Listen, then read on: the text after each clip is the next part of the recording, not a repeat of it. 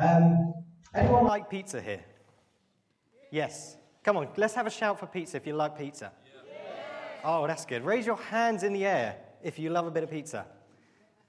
That's good. Most of us like pizza. If you don't like pizza, don't worry. We will pray for you at the end. You quite obviously need it. Okay, but we can all agree pizza's pretty good. Pizza is lovely. It's hot, it's cheesy, a bit like me. Oh, gosh. It's lovely, though. But here's a question. Who likes pineapple on their pizza? Raise your hand if you like pineapple on your pizza. Come on. Yes, yes. There's a few less hands. See, pineapple on pizza is great, isn't it? You know, you get the cheese, you get the salt, but then you get that freshness, that It's beautiful. It's sweet. It gives that tang. Clayton's already shaking his head. Raise your hand if you don't like pineapple on your pizza. Oh, it's about 50-50 split. I agree with you. Who would think that, you know, when you've got this perfect edible plate of dough with cheese on it, who thinks, right, you know what this needs? Health. No one thinks that. You know what this needs? A bit of fruit. No one thinks that. Pineapple on pizza, disgusting. Get out of here. There's a lot of quite controversial, isn't there? You've got about a 50-50 split in the room. Who likes pineapple on their pizza? Who doesn't? Some people, Clayton Green, very vocal. But now you're thinking about pineapple. And the thing is, and where I'm going with this, is this: now that I've got talking about pineapple, what you're thinking about is you're thinking about those that like pineapple on pizza and those that don't like pineapple on pizza. Which camp do you fit into? But you've forgotten the reason we're talking about this is the fact that we all like pizza. You've forgotten about the main thing is that it's the pizza that brings us together, not the toppings, not the pineapple, not the non-pineapple. It's the fact that it's the pizza that is the thing that has brought us together in this conversation. And as we go into our study through 1 Corinthians 3, I want us to be thinking about this. Because this is going to be a chapter on division in the churches, about who follows who, how they're going to build up the church. But one of the things that Paul does, Paul reminds them, is the fact that they've forgotten that first and foremost, this church belongs to God. And when we as a church forget that we belong to God, forget that God is the one that unites us, God is the one that brings us together, when we take that out of the picture, when we take God out of the picture, and we forget about him, we think and focus on other things, that is when we get divided. If we open up our Bibles to 1 Corinthians 3, I want to just show us something which I found really handy when looking at this.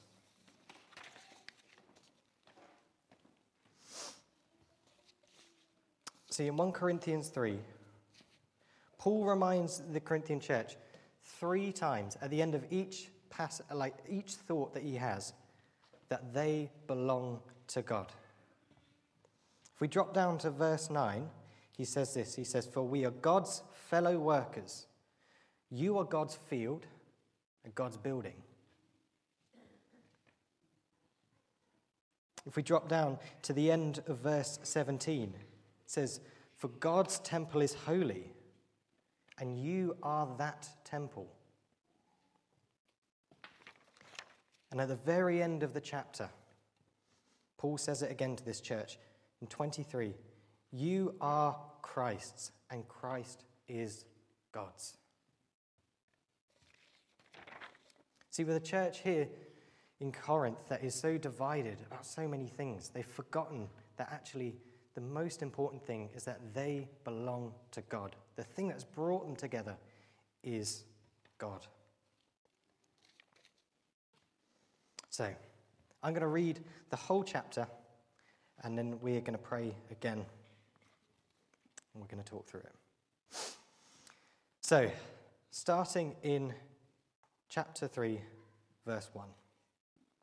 Paul says this. He says, "But I, brothers, could not address you as spiritual people, but as people of the flesh, as infants in Christ. He says, I fed you with milk, not solid food, for you were not ready for it.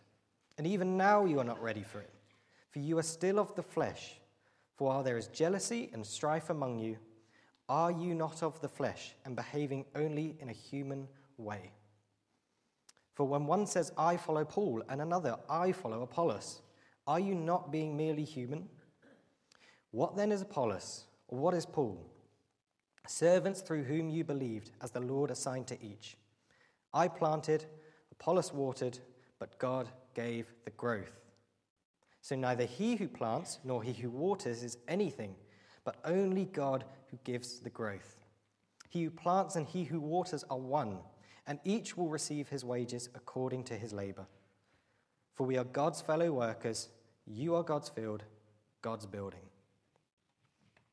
It says, according to the grace of God given to me, like a skilled master builder, I laid a foundation, and someone else is building upon it. Let each one take care how he builds upon it. For no one can lay a foundation other than that which is laid, which is Christ Jesus. Now if anyone builds on that foundation with gold, silver, precious stones, wood, hay, or straw, each one's work will become manifest, for the day will disclose it. Because it will be revealed by fire, and the fire will test it, what sort of work each has done. If the work anyone has built on the foundation survives, he will receive a reward. And if anyone's work is burned up, he will suffer loss, though he himself will be saved, but only as through fire. For do you not know that you are God's temple, and that God's Spirit dwells in you? If anyone destroys God's temple, God will destroy him. For God's temple is holy, and you are that temple. So let no one deceive himself. If anyone among you thinks he is wise in this age, let him become a fool, that he may become wise. For the wisdom of this world is folly with God. For it is written, he catches the wise in their craftiness. And again, the Lord knows the thoughts of the wise, and they are futile. So let no one boast in men, for all things are yours, whether Paul, Apollos, Cephas, or the world, or life, or death, or the present, or the future. All are yours, and you are Christ's, and Christ is God's. Father God, we just thank you for this chapter, Lord. We thank you for all the good things in there, Lord. We thank you. We just thank you for all that you have done through Paul in Corinth, Lord, way back when, Father God. And I thank you that it applies now, Lord. We can see that your word still applies to our church today, Lord. And I pray that you would help us to be encouraged. I pray that you would help us to heed the warnings and be sober to the things that are said, Lord. Help us to not just dismiss heavy passages, Lord, but help us to be aware of what this means, Father God. And thank you for the promise, Lord God, that you have given us, that you have made us your people, and that we are yours, Lord God. We belong to Christ, and Christ belongs to you. We are your people, and I pray that you would help us to be reminded of that today. In Jesus' name, amen. Amen. Well done. You sat and listened very well. That was a long chapter to get through. But we got a lot more talking, so buckle in, guys. Anyway, verses 1 to 4, okay? Verse 1 to 4, we're going to look at them quickly. But the thing that we're going to be thinking about today, so what I've already sort of said, is that the church belongs to God. That's the thing we need to remember. And as we go through our chapter, we need to remember that the church belongs to God and that we belong to God. And we're going to look at three things that a church that belongs to God needs to remember. The first one is a church that belongs to God needs to recognize the goal of gospel unity. When I say recognize the goal of gospel unity, it just simply means recognize that actually we are meant to be a united church. Church united if we were a football club. But we're not. Anyway, verses 1 to 4, it says this, "But I, brothers, could not address you as spiritual people, but as people of the flesh, as infants in Christ. I fed you with milk and not solid food, for you were not ready for it. And even now you are not ready. For you are still of the flesh. For where there is jealousy and strife among you, are you not of the flesh, and behaving only in a human way? For when one says, I follow Paul, and another, I follow Apollos, are you not being merely human? So what is Paul saying here? He uses these phrases a lot. You're people of the flesh. You're just being human. You're not spiritually mature. Why is he on about milk, solid food? This is what Paul is saying, though. He's saying this Corinthian church, they want to be addressed as mature. They want to be seen and known as people that are, they're wise believers. They're mature believers. They know a lot about God. They want to be sort of this wise, understanding, learned church where people look at them and think, wow, look how great they are. They're people that want to be known for how they follow Jesus and to be seen as better than others. They want to be these spiritual people. But Paul says, I can't address you like that. You want to be known as spiritual, spirit-filled believers, but you're still acting as people of the flesh, which means you're still acting like the rest of the world. There are people that say, I want to be known for how mature I am in following Jesus. But Paul is saying, you're still acting as if you weren't following Jesus. That's why he says you're infants in Christ. My mum used to say to me, she still says it to me now as an adult, if you're going to be like a baby, I'm going to treat you like a baby. If you're going to act like a baby, I'll treat you like a baby. And Paul is saying the same things. He's saying if you're still going to be like people that don't believe in Jesus, how do you expect me to treat you like mature Christians? They want what Paul's talking about, solid food, deeper, richer teaching, like deeper things. But Paul says, I've still got to feed you with milk. Now, what is milk? What is milk to a baby? It's food. I was very blessed. I got to go see my nephew. My nephew is 3 weeks old. He's very cute. I got to see him yesterday. I didn't go up to him and say, hey, Caleb, you're looking cute down there. I got you a 15-ounce steak. That'd be weird, wouldn't it? I wouldn't say, here's a rack of ribs. I barbecued them specifically for you. Just look at me googly-eyed and say, well, he wouldn't say anything. He's 3 weeks old. But a baby needs milk. Caleb, he needs milk. Milk is the foundation, the basics. That's why babies have milk. They need the basics for them to grow. They need the foundation in order to grow. And Paul is saying, I've already fed you with a foundation. John and Johnny, they were talking about how Paul is recentering them on the gospel, recentering them on Christ crucified in chapters 1 and 2. But we see that they've missed out one of the key parts of the gospel that makes them like the rest of the world, is that the gospel is one of unity. The gospel is a gospel of unity, not of division. If we've got our Bibles, can we flick over to Ephesians chapter 2? I just want to read us just a small passage from verses 11 to 19. It's quite a chunky passage. Ephesians chapter 2 says this: Therefore remember that at one time you Gentiles in the flesh, called the uncircumcision by what is called the circumcision, which is made by the flesh of hands.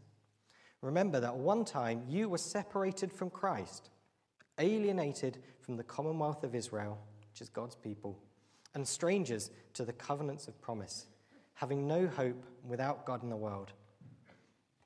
This is the key verse. But now in Christ Jesus, you who were once far off have been brought near by the blood of Christ.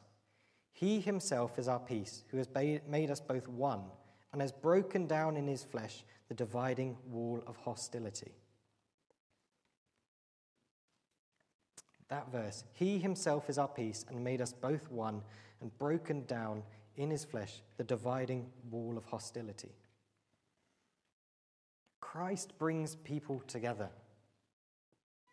He is the one that unites us. He is the one that makes us God's people.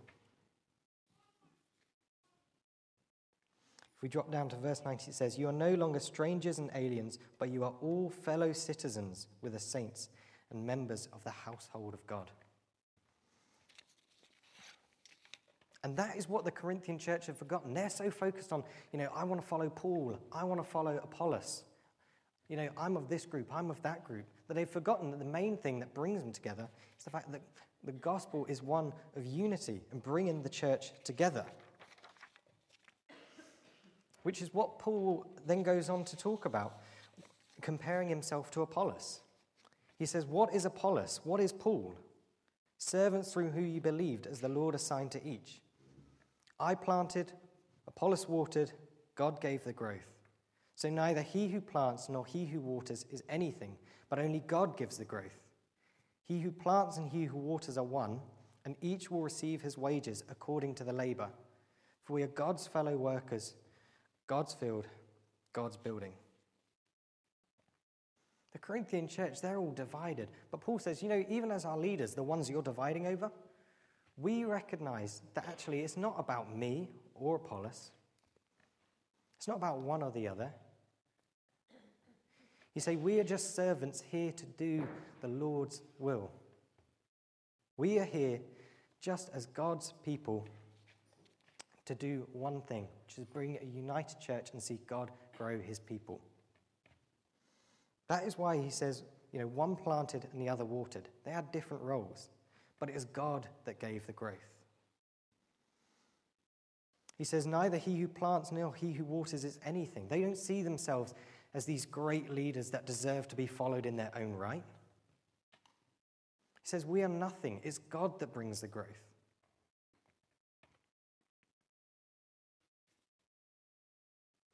And he says, he who plants, he who waters, they are one.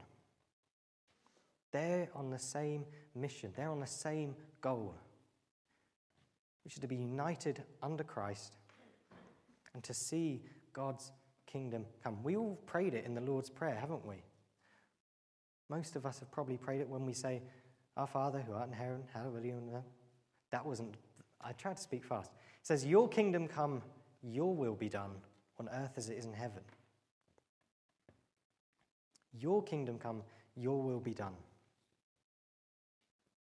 Paul and Apollos recognize that in order for that to happen, they've got to be united as a church. And he's reminding this Corinthian church they need to be united and remember they belong to God as God's field, God's building. And this is important for us to recognize. It's important for us to remember. Because as we go on through the letter of Corinthians, there's going to be lots of things that actually we might disagree on as a church. We're really blessed to have a massive variety of people, a variety of ages, cultures, ethnicities. We're really blessed the fact we're a hugely diverse church. And we've all come from different church backgrounds. And there's going to be some things that as we go in further on in Corinthians, that actually we might have a bit of a disagreement about. Namely, the work of the Holy Spirit. That's always a classic divider. And the thing is, if we forget that actually what unites us is God, what brings us together is God, then these secondary issues, they are going to divide us. And it's also important for us because as a church, we're going through a lot of change at the moment. We're going to be coming up to a lot of change. We've got new elder candidates, who are stepping up. Praise God for them. But we've got John, who planted the church. He's going to be leaving. We're going to have new staff hired in, old staff going out. And if we forget that actually this church belongs to God, when all of these changes come, we might start thinking, I liked it better when John did it. I liked it better when Rory was the youth worker. I can see it on your faces now. Next week when John returns, don't go up to him and say, "Rory's the best teacher ever. We never want to hear you again." That is not what I'm saying. I know it's true, but don't say it. But this is the thing. When there's lots of change that happens in a church, it can be so easy to get divided with rivalry and jealousy. But we've got to recognize that we belong to God and that we that we belong to God, and that we are here for the same goal, for his kingdom to come, his will to be done on earth as it is in heaven. And so in light of that, thinking about the fact that we want to see God's kingdom come, we want to see God's church being built, Paul gives us some warnings into the next section of how the church should be built. He says this, verse 10, he says, "According to the grace of God given to me, I, like a skilled master builder, laid a foundation, and someone else is building upon it. Let each one take care of how he builds upon it. No one can lay a foundation other than that which is Christ Jesus. If anyone builds on the foundation with gold, silver, precious stones, wood, hay, straw, each one's work will become manifest, for the day will disclose it, because it will be revealed by the fire, and the fire will test what sort of work each one has done. If the work that anyone has built on the foundation survives, he will receive a reward. Yay! If anyone's work is burned up, he will suffer loss. Ooh. Though he will be saved, but only as through fire. And do you not know that as God's temple, God's Spirit dwells in you? If anyone destroys God's temple, God will destroy him. God's temple is holy, and you are that temple." Heavy warnings that we need to be aware of. Paul starts this section by saying that, according to the grace God gave him, he laid a foundation. Paul didn't want to build this church in his own strength, his own power. He didn't say, you know what, I really fancy going to Corinth and just planting a church. I want to build a church up so I can get glorified. That's not what Paul was doing. He said, according to grace. It's not his strength, his power. It is the grace of God in him. Later on in Corinthians, he says, I am what I am by the grace of God. He says he has built it according to God's grace, and we need to take care how we're building upon it. Others are building upon it, and they need to take care of it. And this is a challenge for us, because we can't lay that foundation other than that is Jesus. Jesus is the foundation of the church. He is the foundation of our congregation here. We can't dig out the foundation and do something different with it, but we can choose whether we build on it or build apart from it. And some of you might be thinking, what is Rory on about when he's saying keep building on the foundation of Jesus? Don't worry, I haven't got like a van full of tools and bricks and mortar. We're not going to start building up a physical church right here. I think the school would have something to say about it. But when it talks about building the church, it means contributing to the life of the church. How do we serve the church? How do we contribute to the life of the church, the growth of the church around us? How do we disciple one another? The way that we contribute to this congregation, that is how we build upon the church. And the question is, are we doing it focused on the gospel? Are we doing it as a response to what Jesus has done? Do we see that Jesus is the chief cornerstone of the church and everything should flow from him? Paul says in Colossians 3:17, he says, whatever you do, in word or deed, do everything in the name of the Lord Jesus, giving thanks to God the Father through him.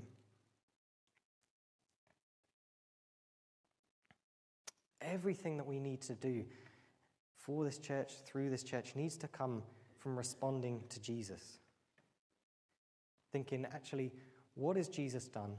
How can I disciple, encourage? How can we build up the church in response? So many churches have crumbled over the years when they've decided to build the church based on other things. I mean, I love reading about church history. It's kind of what I do when I study in some of my spare time. And you see that so many divisions and splits of churches happen because it's people taking it upon themselves to say, I want to see what my church looks like. I want to build up my church. And they've said, you know what? I don't want this foundation. I want to build my own thing.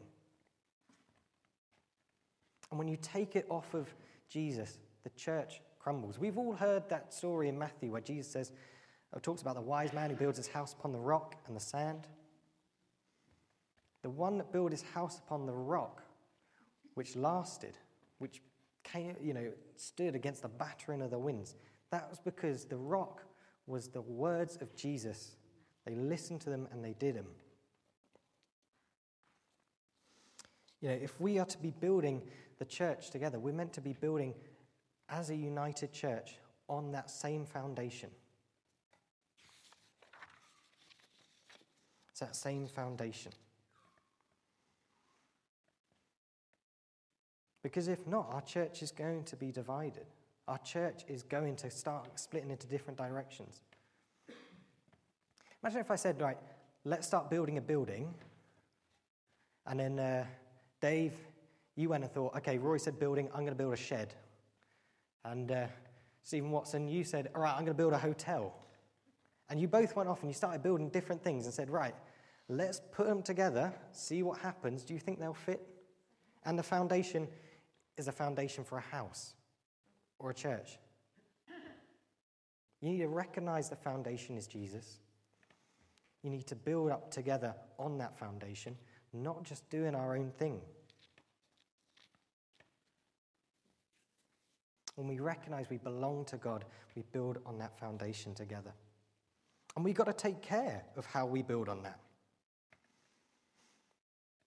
Because it doesn't just have an impact now, how we contribute to the church, how we contribute to one another. But Paul is clear that it has an eternal perspective. Later on in Corinthians, the guys that are going to teach, they're going to show how Paul talks about the specifics of this church. What it is that was going wrong, what it is that they were teaching or building upon that was actually causing these splits. And I'm not going to talk too much about them because that's for later sermons. You've got to come back to tune in for them. But Paul's showing that actually what we do now doesn't just affect us now. It has this eternal perspective, these eternal warnings. And when we read these warnings that Paul gives about,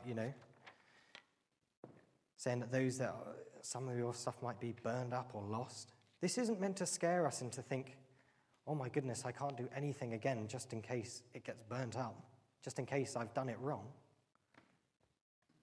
But it is meant to warn us and sober us to think, actually, why are we doing what we're doing? Why is it that we want to serve the way we serve? Why is it we want to meet with God's people? It is meant to be a warning. Now, Paul uses two types of things. It's either good, faithful work, which is built upon Jesus, or useless work that will be burnt up and lost.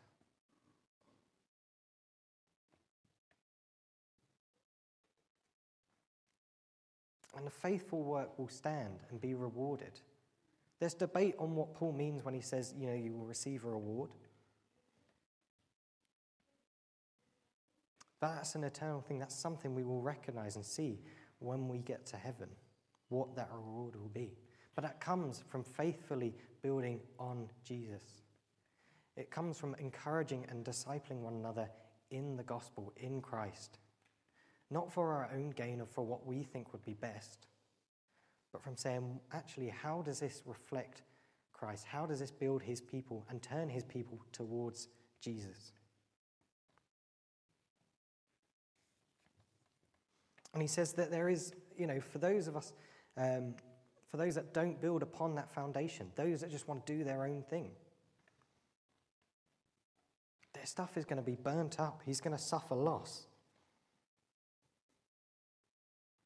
Which is quite a scary thing. And again, there's debate on what this means when he says, there's going to suffer loss. Some people say there's going to suffer loss in the sense of being able to, when we stand face to face with God on that judgment day, and our whole lives are displayed before. Some people think that loss is going to basically be, we just see big portions of our life where we've just done everything apart from Jesus and rebelled, burnt up.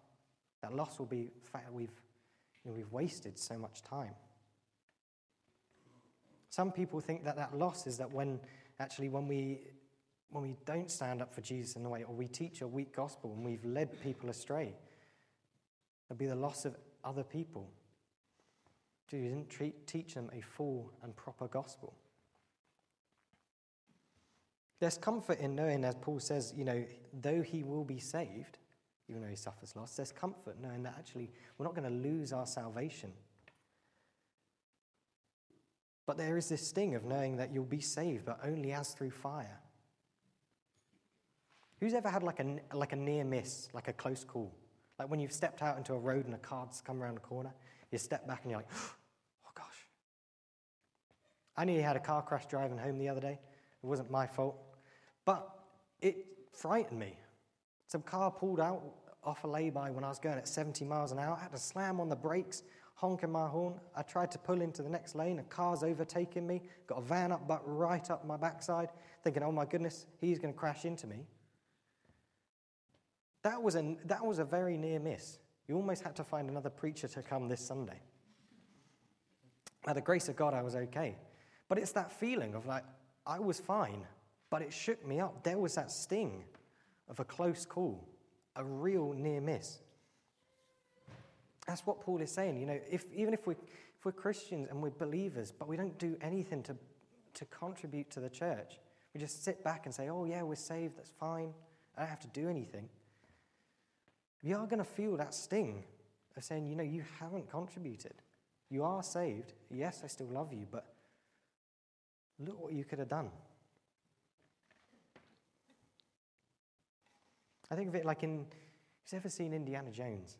In the first one where he's just being chased by a big boulder, it's rolling down, and he jumps out at the very end. It's that near miss.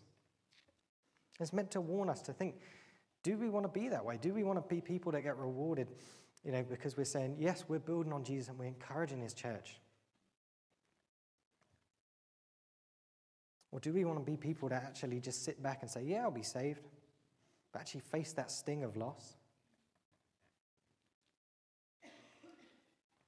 Do we see that what we do has that eternal perspective? It matters what we do here, not just for here and now, but for the future. And we see this. This is why we need to care about how the church gets built.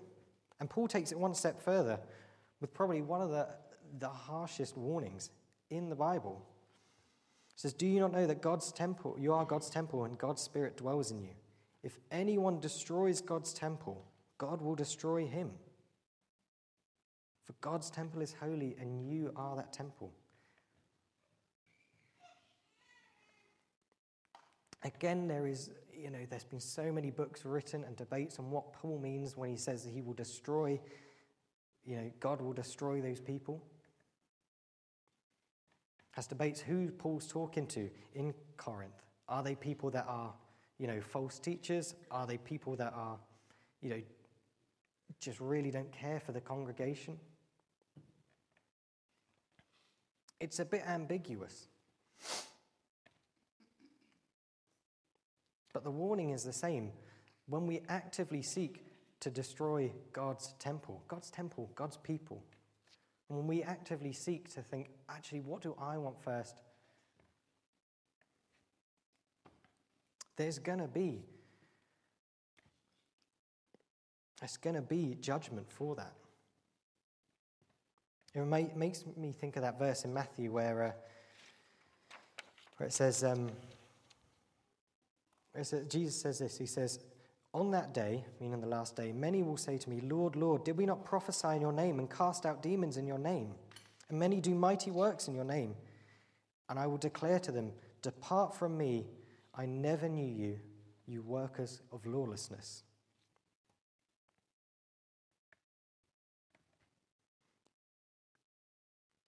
There is a harsh warning of God takes his people seriously. It's a comfort to us knowing that actually God really does care about his people. God really does care about those that are his. But it's a reality that actually we don't want to end up that way.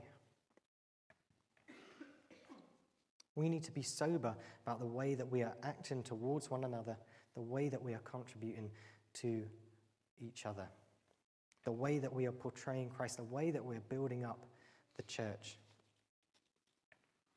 And when we forget that we belong to God and what Jesus has done, that Jesus is the foundation that unites us, that's when we start to stray into building up what we want, building up into other things. And it's easy because, I feel like even talking now, there's so many times when I could think of this church or that church in church history, and some of us now, we might even be thinking about, oh, well, obviously, is that church out there?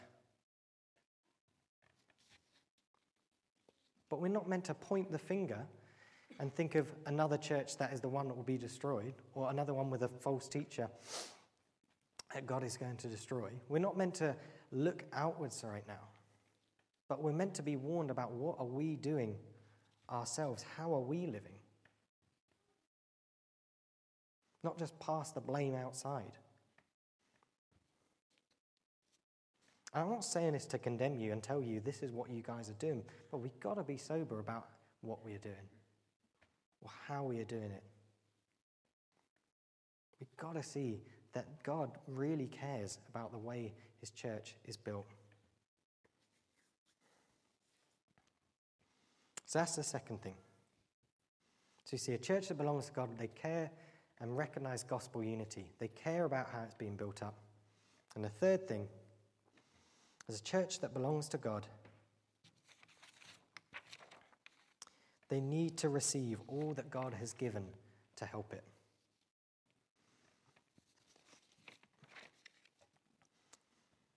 Paul finishes off his warning by saying, "Let no one deceive himself. If anyone among you thinks he is wise in this age, let him become a fool that he may become wise. For the wisdom of the world is folly with God. For it is written, he catches the wise in their craftiness. And again, the Lord knows the thoughts of the wise, that they are futile. Let no one boast in men, for all things are yours, whether Paul, Apollos, Cephas, the world, life, death, or the present or the future, all are yours.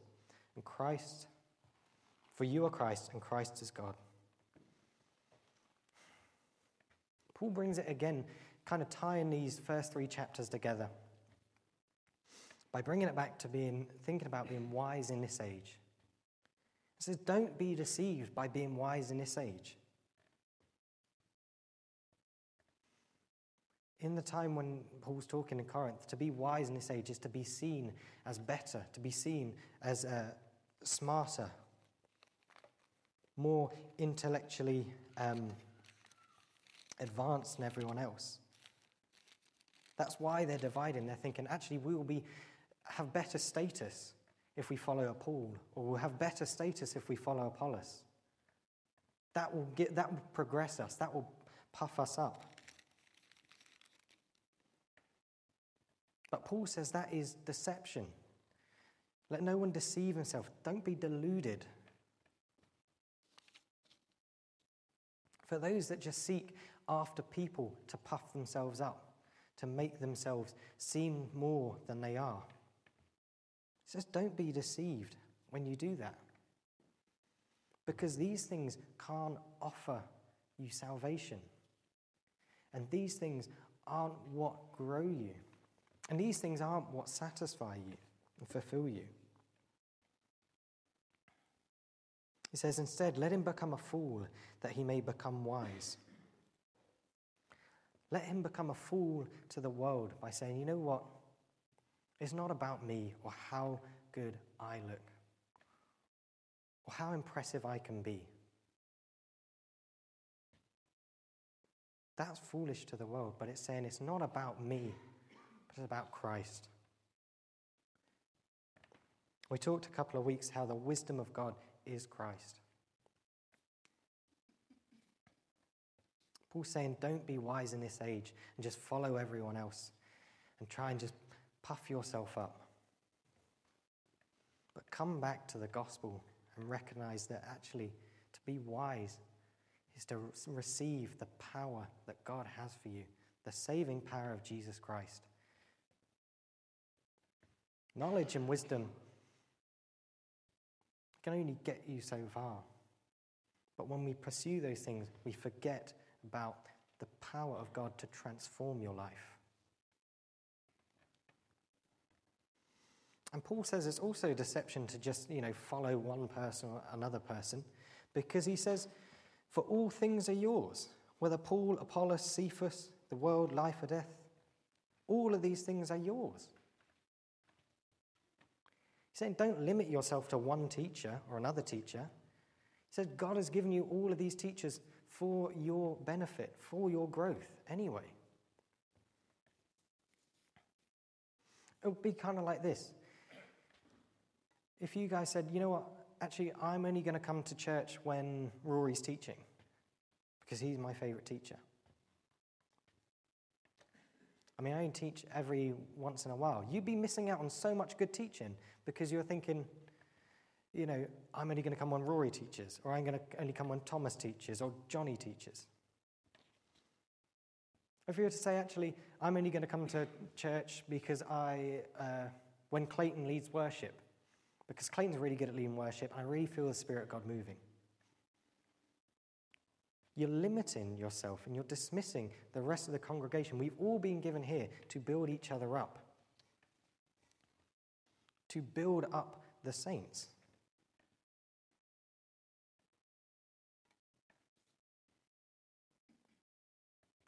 When we're a church that belongs to God, we recognize that God has given each and every one of us to build upon this church.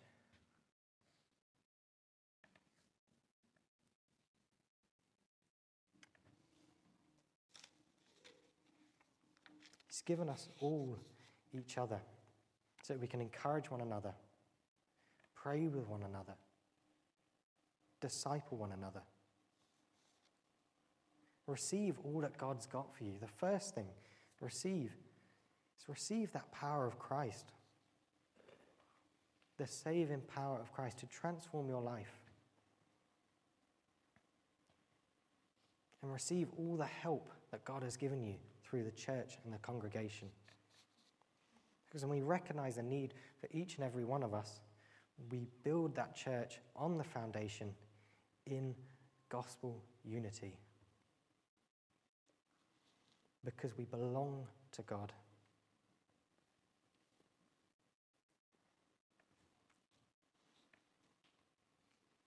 And so I'm just going to leave you with this closing thought. And I want you to think about this and take this away. Which of these things do you struggle with?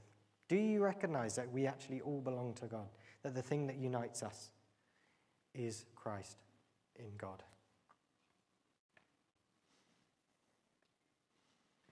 Are you thinking about the way that you're building up the church? The way that you're contributing to those around you?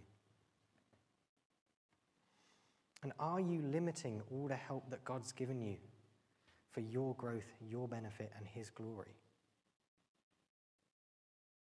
Which one of those three?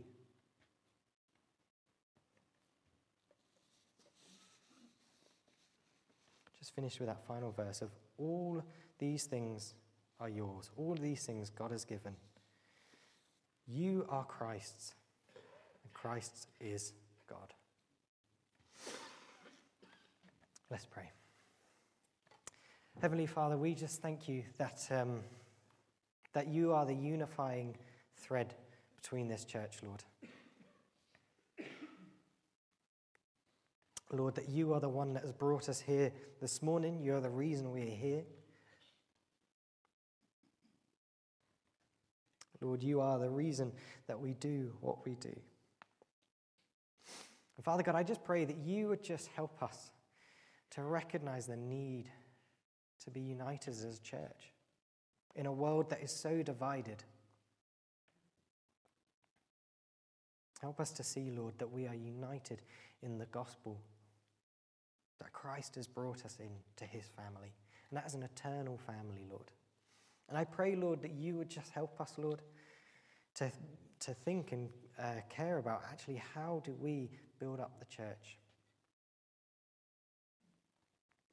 But thank you, God, that you are working through us to contribute to this church, Lord, but it is you that brings the growth and the increase. It is you that does that lasting work. Father God, I pray that you would just help us to continue to recognize that we are a church that belongs to you.